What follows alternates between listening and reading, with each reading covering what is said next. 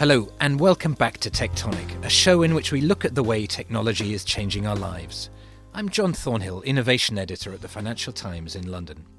In this episode, we talk to a one-time anti-poverty campaigner who has taken up the fight to ensure that the web remains a public good that is open to all. The web wasn't invented by a government or by a large company. It was invented and then developed and built by, in the end, millions of people. And it's those millions of people, all of us, that have a responsibility to protect it and to defend it. That was Adrian Lovett, President and Chief Executive Officer of the World Wide Web Foundation. He came into the FT studio to talk about his work to ensure that the web continues to develop as a force for public good. Welcome, Adrian. Tell us, when was the foundation set up and what does it aim to do? Well, almost 10 years ago, when Sir Tim Berners-Lee, the inventor of the World Wide Web, of course, saw that his creation was reaching about a fifth of the world, far beyond, I think, what he ever initially expected. He and Rosemary Leith together figured that it needed to be defended, and that founding vision of the web as, firstly, for everyone, and secondly, a public good that one way or another should support the best in humanity rather than the opposite, that those things needed to be protected. So he established an organisation. It's a relatively small organisation, and we work around the world in 12 or so countries with a team of about 30, and I lead the organisation, have the great privilege of doing that from here in London. And how is it financed? So we're supported by a number of sources. We have some great other foundations that support us, like the Ford Foundation, the Omidyar Network, who are terrific supporters. We have some support from some governments. The Swedish government, for example, in their development work, support us, the Canadians as well, and a couple of others. And some generous individuals also on the company side, an increasing amount of support coming from that side too. So it's a range of different ways of us being able to do our work. Right. What are the big challenges, do you think, on the web? What are you trying to achieve? Well, we're at what we're calling a 50-50 moment, to the point at which just in a few months, early next year, we'll see more than half of the world online for the first time. And that, I think, is a moment for taking stock, for looking at what an extraordinary gift that has been to the world and remains, and how so much of our lives are changed for the better because of the web. But then I think, with two big challenges to look forward to. Firstly, how do we get the next 50% connected? And secondly, how do we ensure that it's worth connecting to? How do we ensure that actually the web, as it was originally designed and envisaged, is the web we have today and the web we will have in the future? Because there's no point us going all out to get everyone connected to something that is not worth connecting to. So it's the 30th birthday of the web next March, I believe. Is it going to take another 30 years to connect the rest of the population?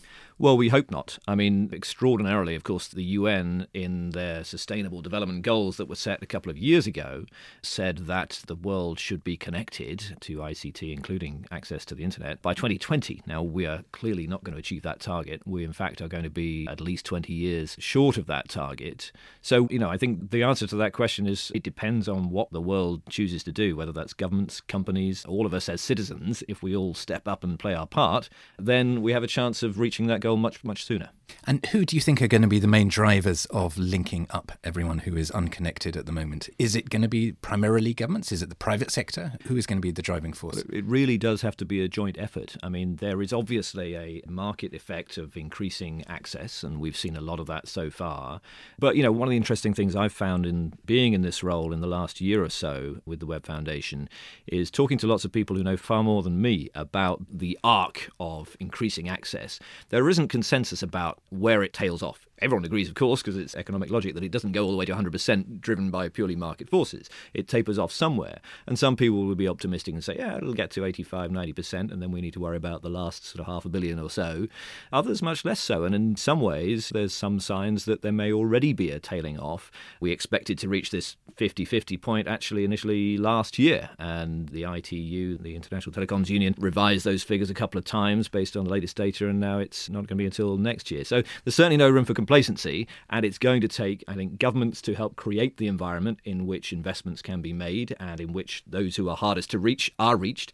But absolutely, it's going to take a major drive from companies and from the private sector to actually connect people. And the ways in which people are connected can also be highly controversial. I mean, we obviously had the case in India with Facebook and the Free Basics program, where the Indian government rejected what they call digital colonialism and wanted unfiltered access for people to the internet. So there's a trade-off, isn't there, between companies who are willing to provide internet access and sometimes governments who would rather that it was done in a more neutral way. Yes, well, there has been a trade-off. We're not sure there needs to be a trade-off. I think there's certainly an argument that you have to make compromises around technical capacity and bandwidth, if you like. It's obviously difficult to ensure that everyone can access unlimited capacity, bandwidth on the web. But the problem with at least the initial version of Free Basics, and I think Facebook are looking at this now, was not just that it limited based on bandwidth, it limited based on editorial choice in the end. Websites had to re-engineer themselves to be Free Basics compliant, if you like. And that meant a much, much smaller World Wide Web, not a World Wide Web, than should be accessed. So, it's one thing to say, well, there's a limit based on technical capacity. It's another thing to say only certain websites should be allowed. And that has to be something that we put behind us pretty soon, I hope. Sure. And I guess the people who still need to be connected are, by definition, living in some of the poorest, most remote parts of the world. So that the problem gets progressively harder, doesn't it? It does, yes. I mean, there's sort of 4 dimensions of the problem as we see it. The first is the simple technical capability to connect. Are you close enough to a mast or a satellite or whatever it is that enables you to connect so that you can actually get a signal? But that's only one part of it. Now, actually about 2/3 or more of the world is covered in that sense, but only half the world is online. So what's the difference? Well, that's the other 3 parts. The first is, how do we make it affordable? And there's a lot of work that we've been doing with something that we host and lead called the Alliance for Affordable Internet, which brings together companies and governments and civil society organizations in developing countries to work together to push down the price of broadband. The next is around skills, ensuring that people have the skills that they need to get online, to access the internet and make the most of it. And then the final one is content. Actually, it's one thing if people can technically access it, if they can afford it, and they've got the skills to do it. But if the content is not meaningful and relevant to them, or even in the right language, then we're not going to see people getting online and making the most of what the web is. One of the issues that keeps on coming up in the Tectonic podcast, and our readers comment on, is the fact that we're in danger of cementing a lot of the old power hierarchies into the new digital world. And you can see that, I guess, in the access to the web, in that a lot of the people who are excluded are the poor and a disproportionate number of women as well. So is there a real social rebalancing that needs to be achieved as well? Absolutely. And the evidence is really clear and actually worryingly going in the wrong direction. Men are a third more likely to be online globally, according to the Internet Inclusivity Index. Our own research has found, specifically in developing countries, cities, in urban contexts, in poorer countries, that women are 50% less likely to be online than men, and less likely to be doing certain things, less likely to be applying for a job, for example, less likely to be expressing a strong opinion online, on social media, and so on. So what's going on there? It's not just the simple access issue. It's about what women and girls are doing online being different to men and boys, and how do we bridge that gap? But it's a real one that we've got to address. And how can you bridge that gap? Well, I mean, we've put together a framework which we call REACT, R-E-A-C-T, which stands for Rights, Education, Access, Content and Targets. So one of those, I remember them all, did you see? I didn't look down. Putting together the necessary policy elements that will ensure that we have a comprehensive approach, country by country, to ensuring women have the same opportunities, the same access as men. It does require a dedicated, an active, proactive approach. And some countries have started to bridge that. Rwanda, for example, has made some progress on that, where some other countries haven't.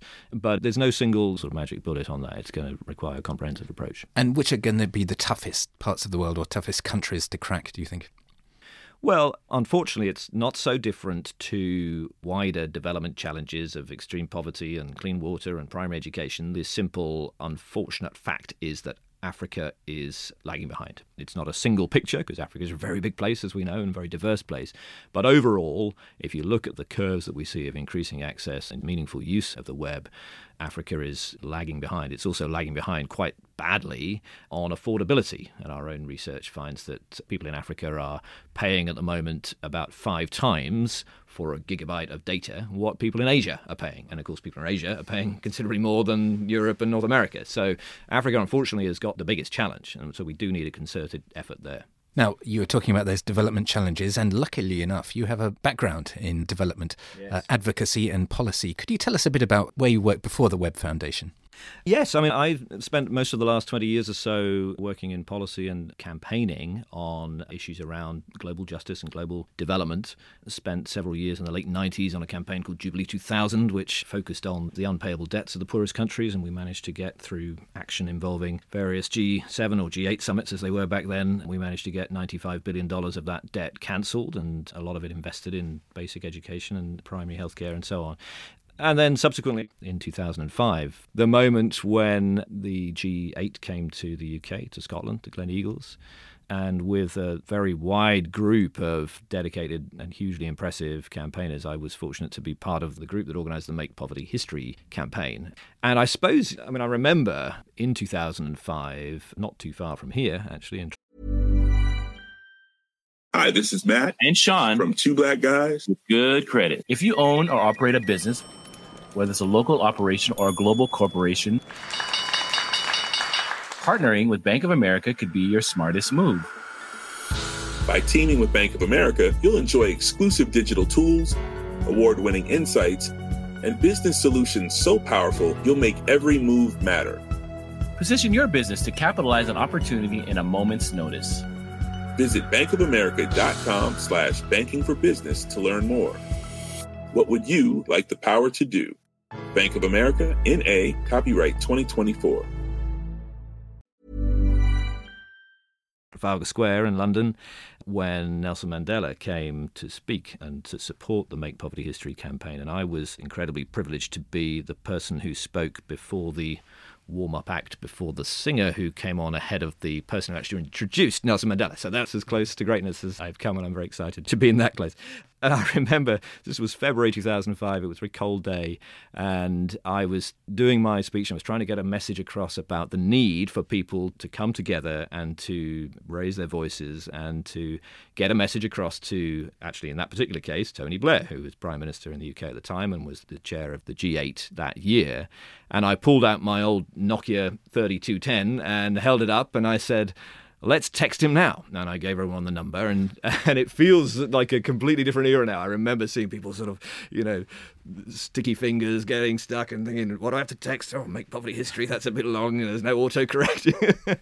And so, in some ways it feels like a long time ago and a very different world to the one that we've just been talking about, that we're focused on now, a different challenge.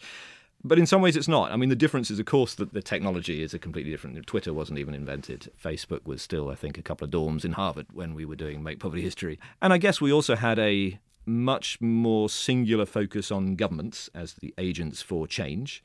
Now I think that has progressed. There's still no doubt at all of the central role that governments have to play, but there's also, I think, as much of a focus on the role that the private sector has, and large companies in particular. But I suppose what hasn't changed is that what underpinned most of that work we were doing there was the notion that you have to build a big tent, you have to bring people together. And I think that's still true in cracking this challenge of internet access, just as it was when we were trying to reduce extreme poverty and so on. You have to understand this, I think, as a moral cause. It's something that is about people's basic rights. It's not an act of charity, it's an act of justice to push on these things and to get progress. And I think certainly in the work that I've tried to be involved in, you have to ground your arguments in facts and in the evidence wherever you can, and then to popularise that and to make it something people can relate to and connect to in their own lives. But you have to try and work from the actual facts that are true. And working with both Bono and Tim Berners-Lee, they're rather different character archetypes, I would say. And that must have been an interesting experience. In their worlds. Yes, they're different, but they're both, I would say, both actually in their ways, very passionate about that last point that I made, actually thinking about it, about facts, about evidence. And, Bono would always want to, will still always want to have the best information of anyone in the room and make sure he's as well prepared for a meeting with a finance minister or whatever as he possibly could be, and very much believed in the power of facts to persuade and to move things forward. And Tim, of course, this has been his world for 30 years or more.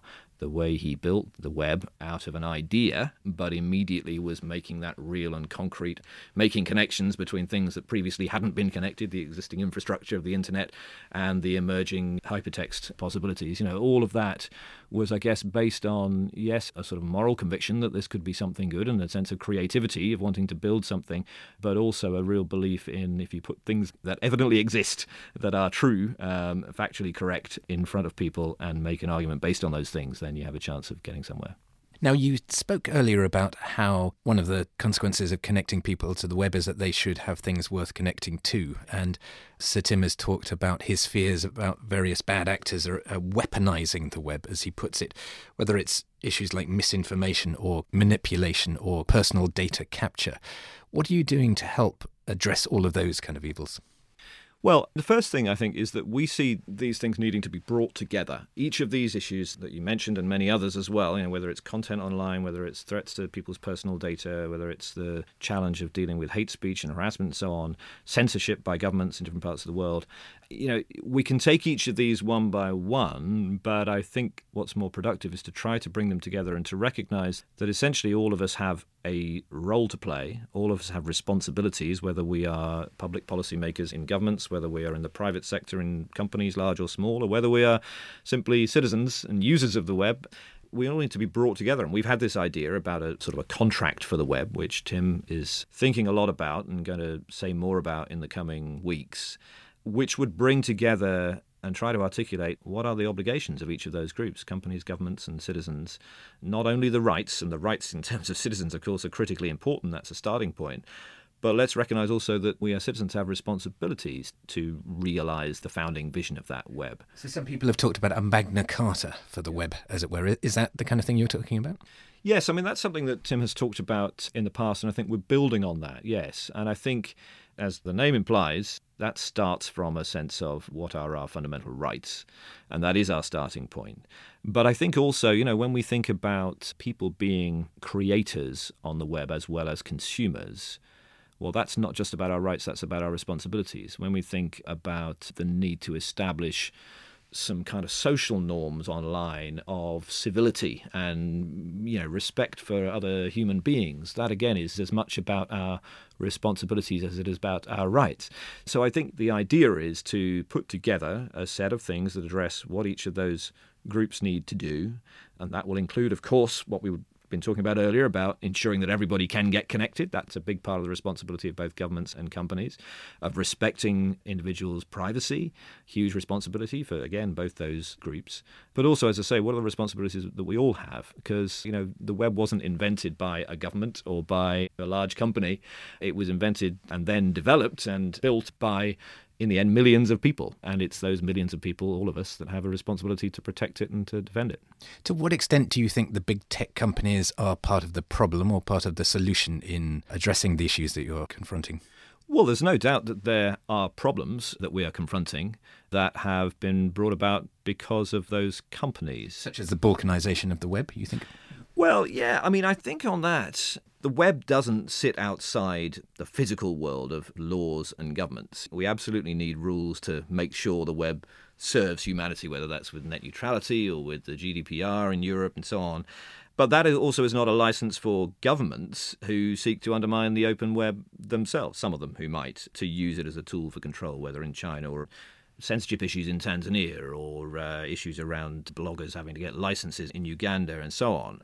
So I think, again, it comes back to that sense of the balance of responsibilities that each of us hold. And big tech companies, of course, have an enormous role to play. They have huge responsibility. Their first responsibility, as, for example, Mark Zuckerberg has said himself, is to protect our data. And they know they need to do better at that, for starters. But I think what, even the recent news about the latest leak from Facebook tells us is that this is not easy for any company or any individual, any leader to tackle. And that's why I think it has to come back to what can we all do to address this problem. How receptive are the big tech companies to your agenda? There's quite a lot of receptivity, I would say. I think that it doesn't seem to us, and I think Tim would say the same, that the people leading these companies go into work on a Monday morning and think, how can we really mess up the world a bit more? But some of the effects, unintended no doubt in most cases, of their products have done that or are doing that. We have found, I've certainly found in this last year that I've been in this role, almost always an openness, a willingness to listen, a curiosity about what we've got to put forward. And in at least some cases, a real hunger for those ideas because they recognize that there is a problem. I was in San Francisco 2 weeks ago, and there are as many people who have worked in the tech business, you've talked to some of them, Tristan Harris and so on, who are saying we have a very, very serious problem and there's not a small fix for this, as there are people saying everything's fine. There's probably more in the first group now, I guess. You mentioned China earlier, and that's obvious that the web in China is developing in a very different way than it is in other parts of the world. Do you believe in this kind of notion of a splinter net, that we're effectively going to end up with several different ecosystems roughly coexisting? Yeah, I think it's perhaps early to say, and that sounds like a cop-out, but I think certainly, of course, China is taking a different path, not just in this, but in other respects too. I think, though, that there is reason to be hopeful that the effect of large-scale initiatives such as the GDPR in Europe, which we've already seen is having an effect well beyond Europe, that there is an opportunity to try to set some norms where the energy comes from one part of the world, but the effect goes much more broadly. Whether that in the end gets as far as China in a substantive way, I think we've got to see. Okay. Now, one of the other issues that you're pressing very hard at the Web Foundation is the whole open data movement. Could you paint a vision for us? What do you think are the big long-term benefits of having governments and other public sector bodies putting more data out into the open? Well, this is something that not just the Web Foundation, but many other organizations, including others I've been involved with in the past, have been very passionate about, because the starting point is that transparency is almost always a good thing. You know, there's a sort of it's kind of an article of faith, I guess, and perhaps more that than empirically proven so far, that the more of that data, particularly government data, public data that is in the public domain, the better the impact in terms of human development, people being able to improve their lives and claim their rights and so on. So the push on open data, starts with that premise. I think in economic and business terms, the lack of data being opened up challenges more than it hurts incumbents. So if open data isn't open, it's proprietary. Big companies are more likely to be able to access that, whether through partnership agreements with governments and so on, than small companies, and certainly more so than citizens. So, we think that there is absolutely a need to continue this push. We just put out a week or so ago the latest version of our Open Data Barometer, which I guess represents a bit of a maturing of the open data movement, because it perhaps moves from the need to get data out there and put it in the public domain almost for its own sake, to really emphasizing even more clearly than we have in the past that is not an end in itself. It's a means to an end, and that if we're not also focused on ensuring the usability and the usefulness of that data and then putting it in the hands of people who can use it to improve their situation, then we're only getting half the job done. I mean, some governments express the concern that by opening up more data sets, the people they're really benefiting are the big tech companies who have the expertise and the algorithms that can work on those massive data sets. So I was interested that you say that you think it aids the challengers more than the incumbents. Can you say more about that?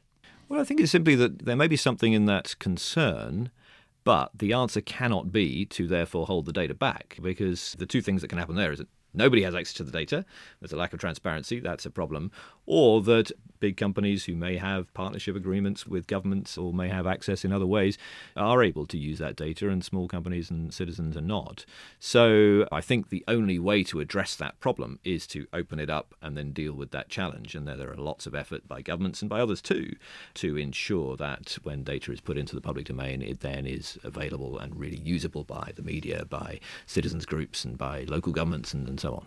Final area I'd like to touch on is the whole issue of data architecture. And Sir Tim has announced that he's really pushing very hard ahead with his SOLID project, which is an MIT-focused new open source platform that would enable us to take control of our own data. And he's launched a company called Inrupt to help develop all of that infrastructure.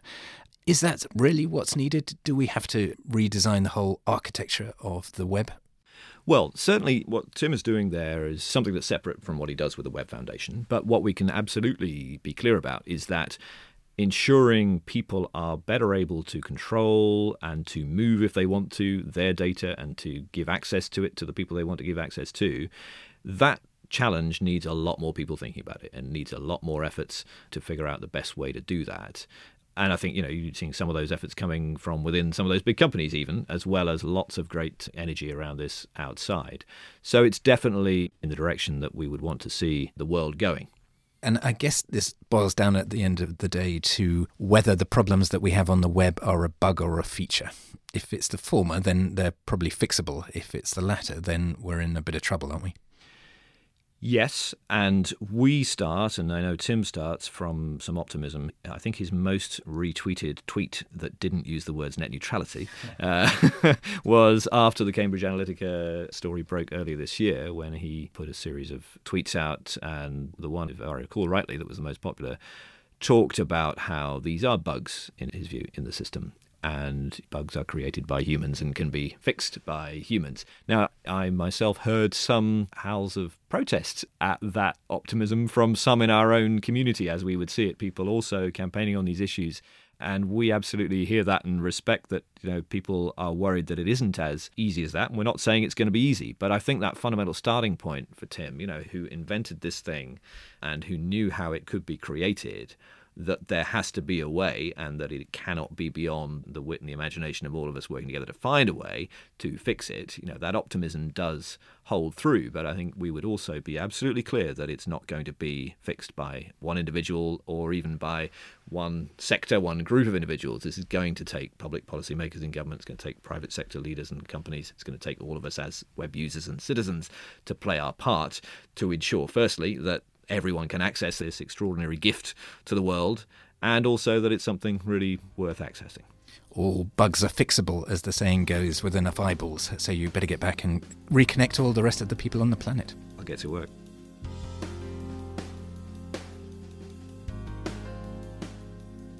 We've been asking listeners to send in their views on overrated and underrated technologies, potential threats to the tech industry, and what non-tech book they would recommend that has influenced how they think about technology.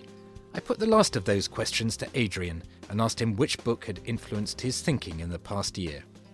This year, and this goes a bit beyond technology, but I'm going to throw it in anyway, fantastic book just published in the last month or so by the late Hans Rosling and his son and daughter-in-law, I think, called Factfulness. He was, before his death less than a year ago, I think the best exponent of telling a story using incontrovertible facts, explaining how they should inform our thinking, and having that kind of passionate optimism that those facts could prevail if he could tell the story well enough. And that book by Hans Rosling, Factfulness, I think is terrific and well worth a read. And I guess the lesson of that book is that good policy and free markets work, isn't it? Yes. Good policy, free markets, and active citizens. Well, I hope that's inspired you to contribute to our informal survey. If you'd like to take part in the debate, please email us at tectonic@ft.com, or why not send us an audio recording that we can include in a future episode. We'll be back with another episode of Tectonic next week. In the meantime, if you're not already a subscriber and would like to discover more FT content, take a look at our subscriber offers at ft.com/offer. This episode of Tectonic was produced by Fiona Simon.